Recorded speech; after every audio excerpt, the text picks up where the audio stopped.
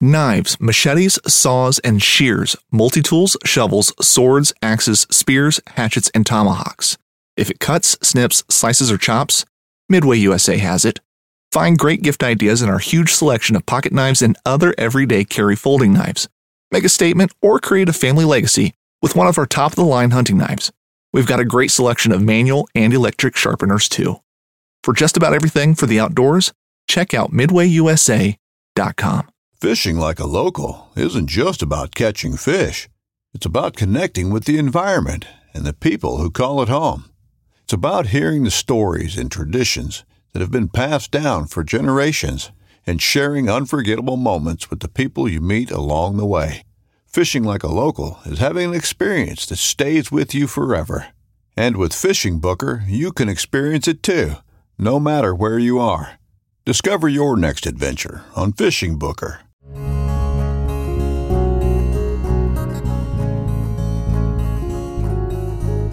Welcome to the Casting Across Fly Fishing Podcast. I'm Matthew of CastingAcross.com, where I explore the quarry and culture of fly fishing.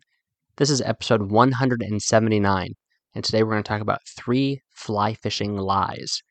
3 lies that are told in fly fishing. And they're lies when they're treated like they're the absolute truth. They might be someone's opinion. They might even be someone's preference. They might even be someone's favorite thing to do. But to say that it's the way that it is, I'd say that's a lie. Now, if you take strong objection to one of the opinions that I've shared in this particular episode of the podcast, or in any other podcast, or of anything else written in Casting Across, or if you like it, then feel free to write in, Matthew at CastingAcross.com. I'm always excited to get inquiries and criticisms and comments of anything I say or anything that I write. And actually, now's a really good time to do it because next week's podcast is a fly fishing accusation podcast. The 10th episode, every 10 episodes, I do a fly fishing accusation podcast where I interact with questions, comments, and thoughts that folks have because of something I've said or written on Casting Across Fly Fishing. Anyway, bringing us to our very first fly fishing lie.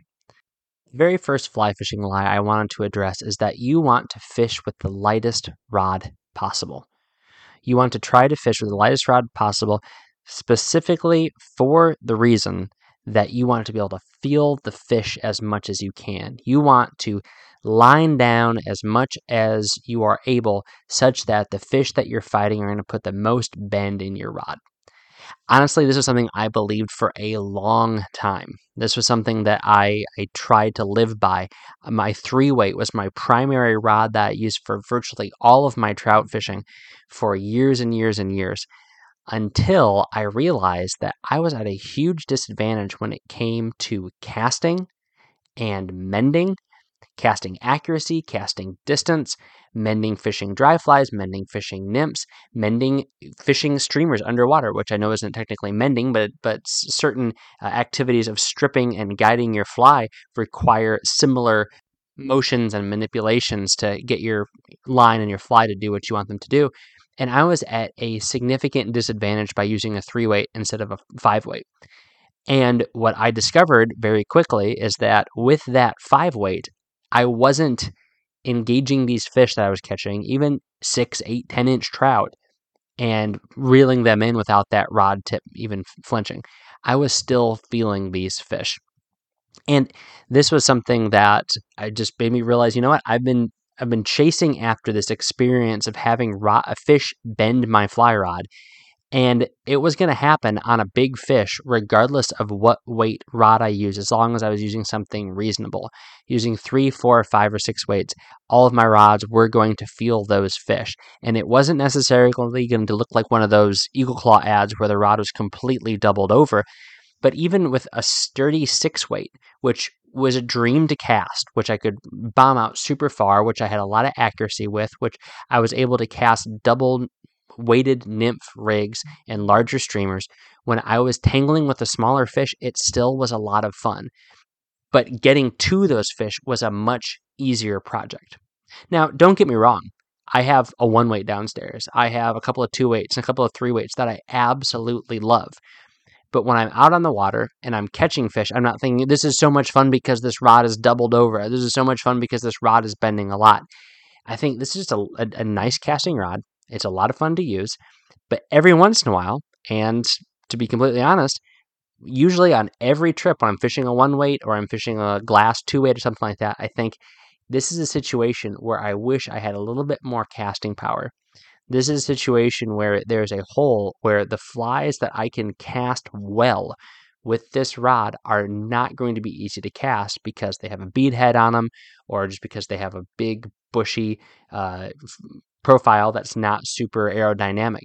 And if I had a 3-weight or a 5-weight, I'd be able to cast much better than I could if I had this, this little 6-foot fiberglass 1-weight. And I've taken those heavier, quote unquote, heavier rods. I mean, saying like an 8-foot bamboo, 4-weight is heavy is a little bit silly. But I've taken those rods up to those very same creeks. I'm able to cast those heavier flies, streamers with a little, micro streamers, 10s and 12s with a little bit of weight on them. And I'm able to cast them much better, put them exactly where I want them, and get that fish that I want. Now, here's the ironic thing, I guess, or just the thing that makes you scratch your head why you would fuss with something like this. Generally speaking, the fish that you're going after with those larger flies in those more difficult to reach spots are going to be your larger fish, so they're going to put a bend in that heavier rod anyway. So just something to think about. Another place where I notice this is in the salt. I mean, I have no problem fishing with a 9-weight, even if I'm fishing for schoolie stripers. Those fish are going to challenge me if they get into the current, even with a 9-weight. I'm just not probably have to worry about my knots as much. I'm still going to have to fight them. My arm's going to be tired. My shoulder's going to be tired after catching a handful of them with a 9-weight, even though a 7-weight would be totally fine. The same thing with warm water species. And again, this is the thing that really I want to emphasize and drive home is you're going to be casting a lot more than you're going to be catching fish. So you want to enjoy the experience of casting something like a big slider or popper or diver with a 7-weight or 8-weight, even if you're only catching moderate size panfish and bass. That is what's more important, because that's what you're going to be doing more of. So it is a lie. It is a mistruth, if you want to be a little bit more diplomatic, to say that you need to try to aim for the lightest weight rod and line that you can get away with to enjoy your fly fishing experience. It's just not true. Find a rod that is a good balance for what you're going to be fishing, where you're not just blowing fish out of the water and every time you set the hook, the thing goes flying over your shoulder, but find something that you're going to be able to cast well and that you're going to be able to make delicate and, appropriate presentations with. And that is the weight rod that you should have, or carry 2. Nothing wrong with carrying 2 rods. Strap a second one to your pack and go for it. If people give you weird looks, then that's on them. So that's the first fly fishing lie. Second fly fishing lie: you got to use big flies to catch big fish. Now, this is absolutely a modern misconception. Now, that's not to say that people weren't using big flies 20 years ago. I just wasn't as aware, and social media probably has a lot to do with this, of people using pike flies and musky flies to try to catch big trout. All the big trout that I knew that were caught by people were caught on midges, were caught on little tiny nymphs, were caught on scuds and sow bugs and little tiny, aquatic crustaceans. You look at some of like the world record fish that were caught in, they've since been eclipsed, but some of the really big fish that were caught in the Arkansas rivers, the White River and the Little Red River, they were caught on little tiny, nymphs that imitated little tiny bugs. And the reason is that's what these fish eat most of the time. They aren't in the business of chasing after prey. They are waiting for things to flow into their mouths. Now, of course, you hop online today, you're going to see all sorts of 16 and 18-inch fish with giant triple articulated streamers dangling out of their jaws.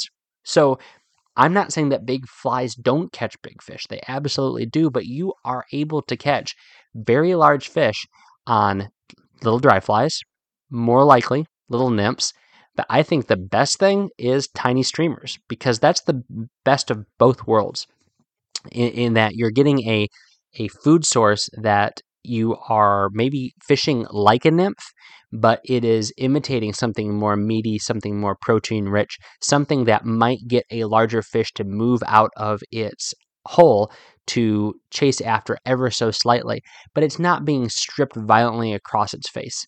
Now, again, that's a great way to catch fish.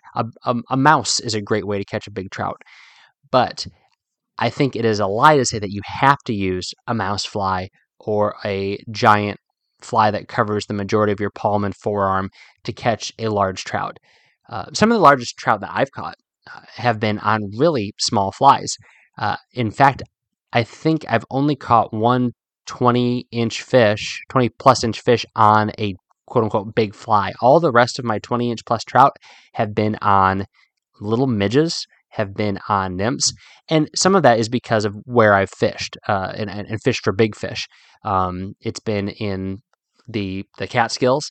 It's been in the limestone creeks of Pennsylvania, and it's been in the TVA rivers of the South.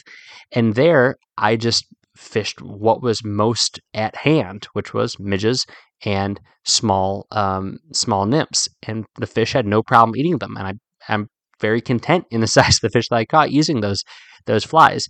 But some of the other fish that I caught were using small streamers, fished like nymphs. So they were dead drifted little marabou-bodied critters that looked like some sort of, whether it was bait fish or stonefly or some other big buggy nymph that was tumbling.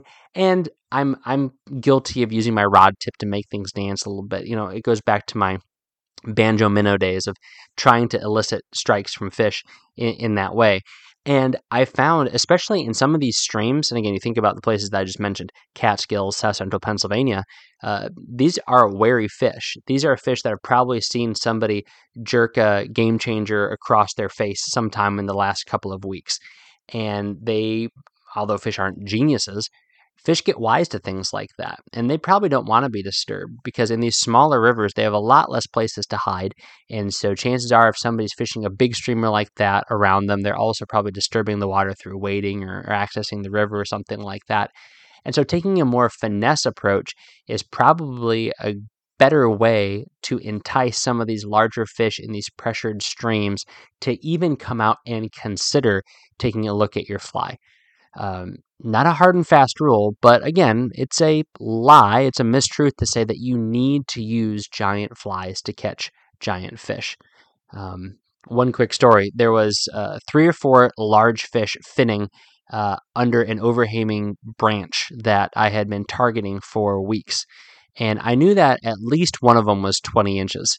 Just a brown trout that you could see its back whenever it fed. It was feeding on subsurface midges, so little tiny flies that were right in that surface film. And you could tell because you'd see its nose, but you wouldn't see the underside of its nose, and so you wouldn't see any white of its mouth. You were just seeing the curve of this fish's top jaw as it kind of came up and slurped. But what followed was its kind of the hump behind its neck, and then the fish have neck. You know what I mean? The hump behind its head, and then its back. I mean, 2 separate things. This is like Loch Ness Monster style, and then its back fin, and then its tail, and they would all come out just kind of making the water bulge, not necessarily breaking the surface tension. And so I'm watching this fish feed, and I'm thinking there is absolutely no reason to throw a big streamer at this fish. Anytime that a bird would poop in the water upstream, anytime that a squirrel would startle something up in the tree above it and knock some pine needles down, then the things would go silent. All of those fish, that really big fish and a couple of his buddies, would go silent for a good 15, 20 minutes at least. Sometimes it would put them down for a really long period of time, and I wouldn't have another shot at them that day. But they were just in a really awkward spot. So it was all I could do to not cast a streamer from upstream, allow it to swing in front of their faces, and then slowly retrieve it. And I did that a few times, but I got zero response, and all I did was put these fish down. These fish had it literally made in the shade. They were feeding off of these midges, and then I'm pretty sure they're feeding off terrestrials, just given the stream that I was on and the fact they were right under this tree. They had perfect cover, big undercut bank, but they were content to be out in the middle of the stream morning, afternoon, and evening, feeding just below the surface. And so I said, okay, this is how I got to fish for them. I can't throw a big meaty streamer at these big fish. They don't want that. For whatever reason, whether it be some trauma they experienced in fish childhood or whatever, they don't want a big streamer. And so I had to get into a really awkward position. I had to make a bunch of awkward casts. I had to mess up a few days in a row. Then finally, I got that little, it was a Griffiths gnat, I believe. Either a Griffiths gnat or just kind of a generic midge, just a little bit of hackle on like a size 22 fly. Just greased the tippet maybe 4 or 5 inches above the fly, greased it for about a foot, and just let that thing drift down and wait until you see that nose, give it a beat, set the hook, which is one of the hardest things in the world to do, is to wait once you know that fish is taking that fly in your mouth. And then it was off to the races. Great fish, beautiful fish, big, deep-bodied trout. And it just reminded me that it would have been a lot easier to catch this fish with a streamer, but the fish didn't want to be caught with a streamer. The fish wasn't going to go for it, and it was a big fish that wanted a tiny, tiny little fly.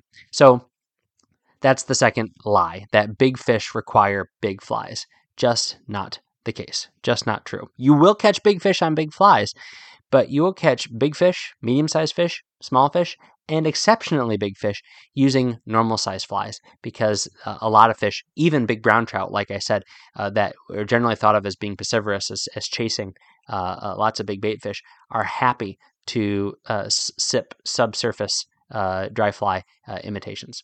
All right, so that's the second one. Again, the first one was try to fish with the lightest rod possible. And here's the third one. And stick with me. You know what I talk about on this podcast. I don't get into stuff that is super controversial, but I just want to throw this out there. The third lie is, I'm just a fly fisher. I'm not political. I'm just a fly fisher. I'm not political.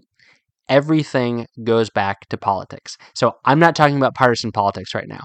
I'm not talking about some hot button issue that is on Fox News, that is on CNN, that even one of the big conservation organizations, whether they be like super legitimate and they've got a brick and mortar somewhere, or they're some fly-by-night thing online, has been talking about. That's not what I'm talking about. If you are an outdoors person, you have a political voice and impact. Bare minimum, by buying a fishing license, you are contributing to the state. You are contributing, if you're fishing in certain places, to the federal government. And in doing so, you're engaging in something political. You're engaging with the state. And at the end of the day, that's what politics is. If you give any money towards a conservation organization, whether it be Trout Unlimited or whatever else you could find, you are engaged in some sort of political way. And you might say, oh, it's only a few cents out of my $30 a year dues that goes towards that. Okay, but that's a few of your cents combined with a few of your neighbor's cents, and so on and so forth down the line. What you like on social media, what you follow on social media, feeds into an algorithm that has outcomes somewhere. So I know I'm not going into too many particulars, but know that there's no way to passively be involved in politics in fly fishing. You are somehow, some way, always involved. So my suggestion is, because that's a lie, that you can't be uninvolved or be kind of like agnostic about it, you might as well do a little bit of something. You might as well say something. If you do have a political leaning, but you kind of keep that in a different silo from your fly fishing, why not combine the two? And again, I think I talked about this maybe last year, a few years ago, when things were just really getting kind of crazy and hot and heavy. Not like they're not now, but we ought to be mature enough where somebody on the right and somebody on the left can get together and enjoy cleaning up a stream. Where somebody who voted for candidate X and somebody who voted for candidate Y can go fishing together and have a conversation about conservation together. And say, you want to do it in this way. I want to do it in that way. Let's have a conversation. Let's not call names. Let's not block each other online. Let's not use hyperbole and straw men and ad hominem attacks to really just show the lack of intellectual maturity that we have. Have real conversations. And honestly, I think that's the first step. I think that you don't even need to be engaged in some super activist way. I think just having conversations and being willing to work together and being able to work towards a common cause with all sorts of people is the greatest first step. And from there, write a letter, write an email, have a conversation, talk to somebody in local politics, talk to somebody in state politics, and make your voice heard. Say, you know what? The fact that license prices are going up is ridiculous because, this, and this haven't happened in my entire region. I understand there might be something happening out in the other part of the state, but how can you justify this sweeping, significant license increase if you're not going to take care of these very plain issues that we have over here?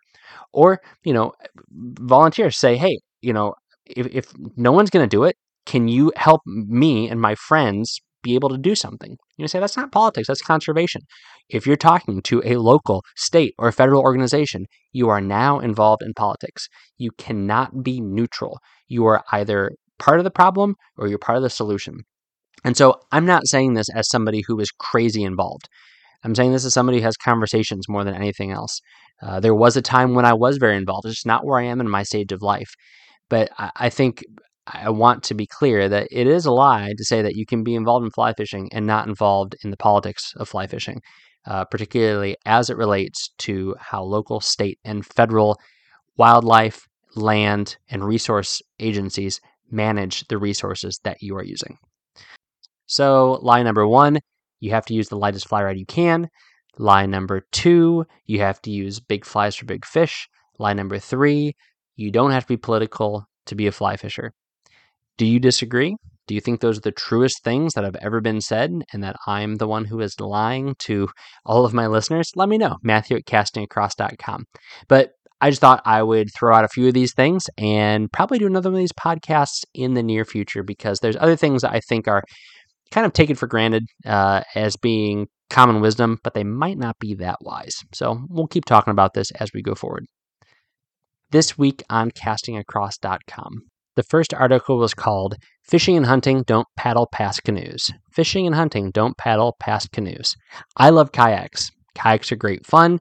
I fish out of a kayak. I hunt out of a kayak. The problem with the particular kayak that I own is, first and foremost, that it's my wife's. Secondly, it is that no other people can fit into it, which becomes an issue considering I have 5 other people in my family. So I started asking questions. What kind of boat should I get? Because they want to fish with me. They want to hunt with me. I don't want to discourage that. I want to encourage that. I want to enable that. So with lots of looking, research, conversations, and a great conversation with somebody from Old Town Canoe, I have decided that a canoe is probably the way to go. So this is my thought process. This is like you get to see the ins and outs of how I arrived here in this article. So definitely check that one out, and also a link to the good folks over at Old Town Canoe. And then Wednesday's article is called Fishing Rod Care, Ferrule Ends. Fishing Rod Care, Ferrule, Ferrule, not Feral, like wild fly rods.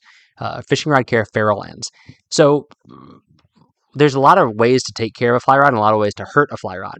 And I think one of the things that gets overlooked on both sides in taking care of and hurting is the male-female connections of the ferrules. You can really do a lot of damage to your fly rod if you don't take care of where your rod comes together. You can fish poorly if they're not aligned properly, and you can damage your rod if they're not aligned properly. So very common sense, very simple, very applicable article on Wednesday, Fishing Rod Care, talking about the ferrule ends of a fly rod. This week's recommendation on the podcast is the Astral TR1 Mesh. So I got the Astral TR1 Mesh, which is a hybrid water and hiking shoe last fall at the very end of the season. I think I only really used it on like big fishing excursions twice. But now things are getting warmer. I was down in Florida. I took it down. I was on the flats in this shoe. I was walking around the Keys in this shoe. I was in the airport in this shoe. It's a great shoe, incredibly lightweight, very quick draining, very quick drying.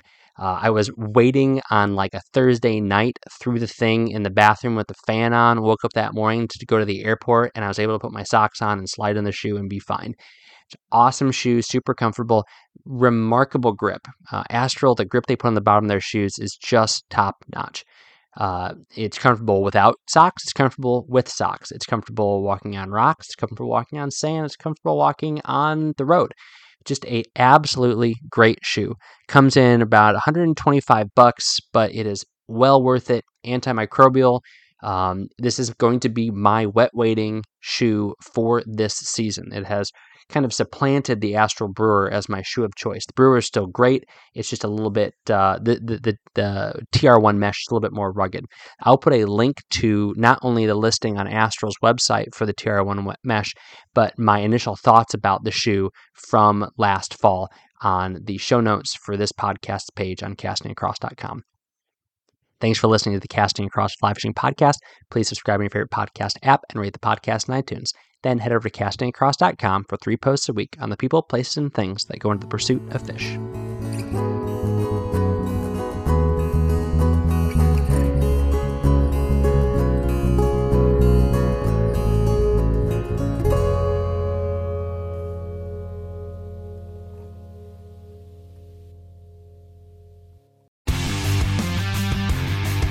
Don't miss Mondays with Into the Blue, brought to you by Academy Sports and Outdoors. Every Monday night from 7 to 10 p.m. Eastern on Waypoint TV, the destination for outdoor entertainment.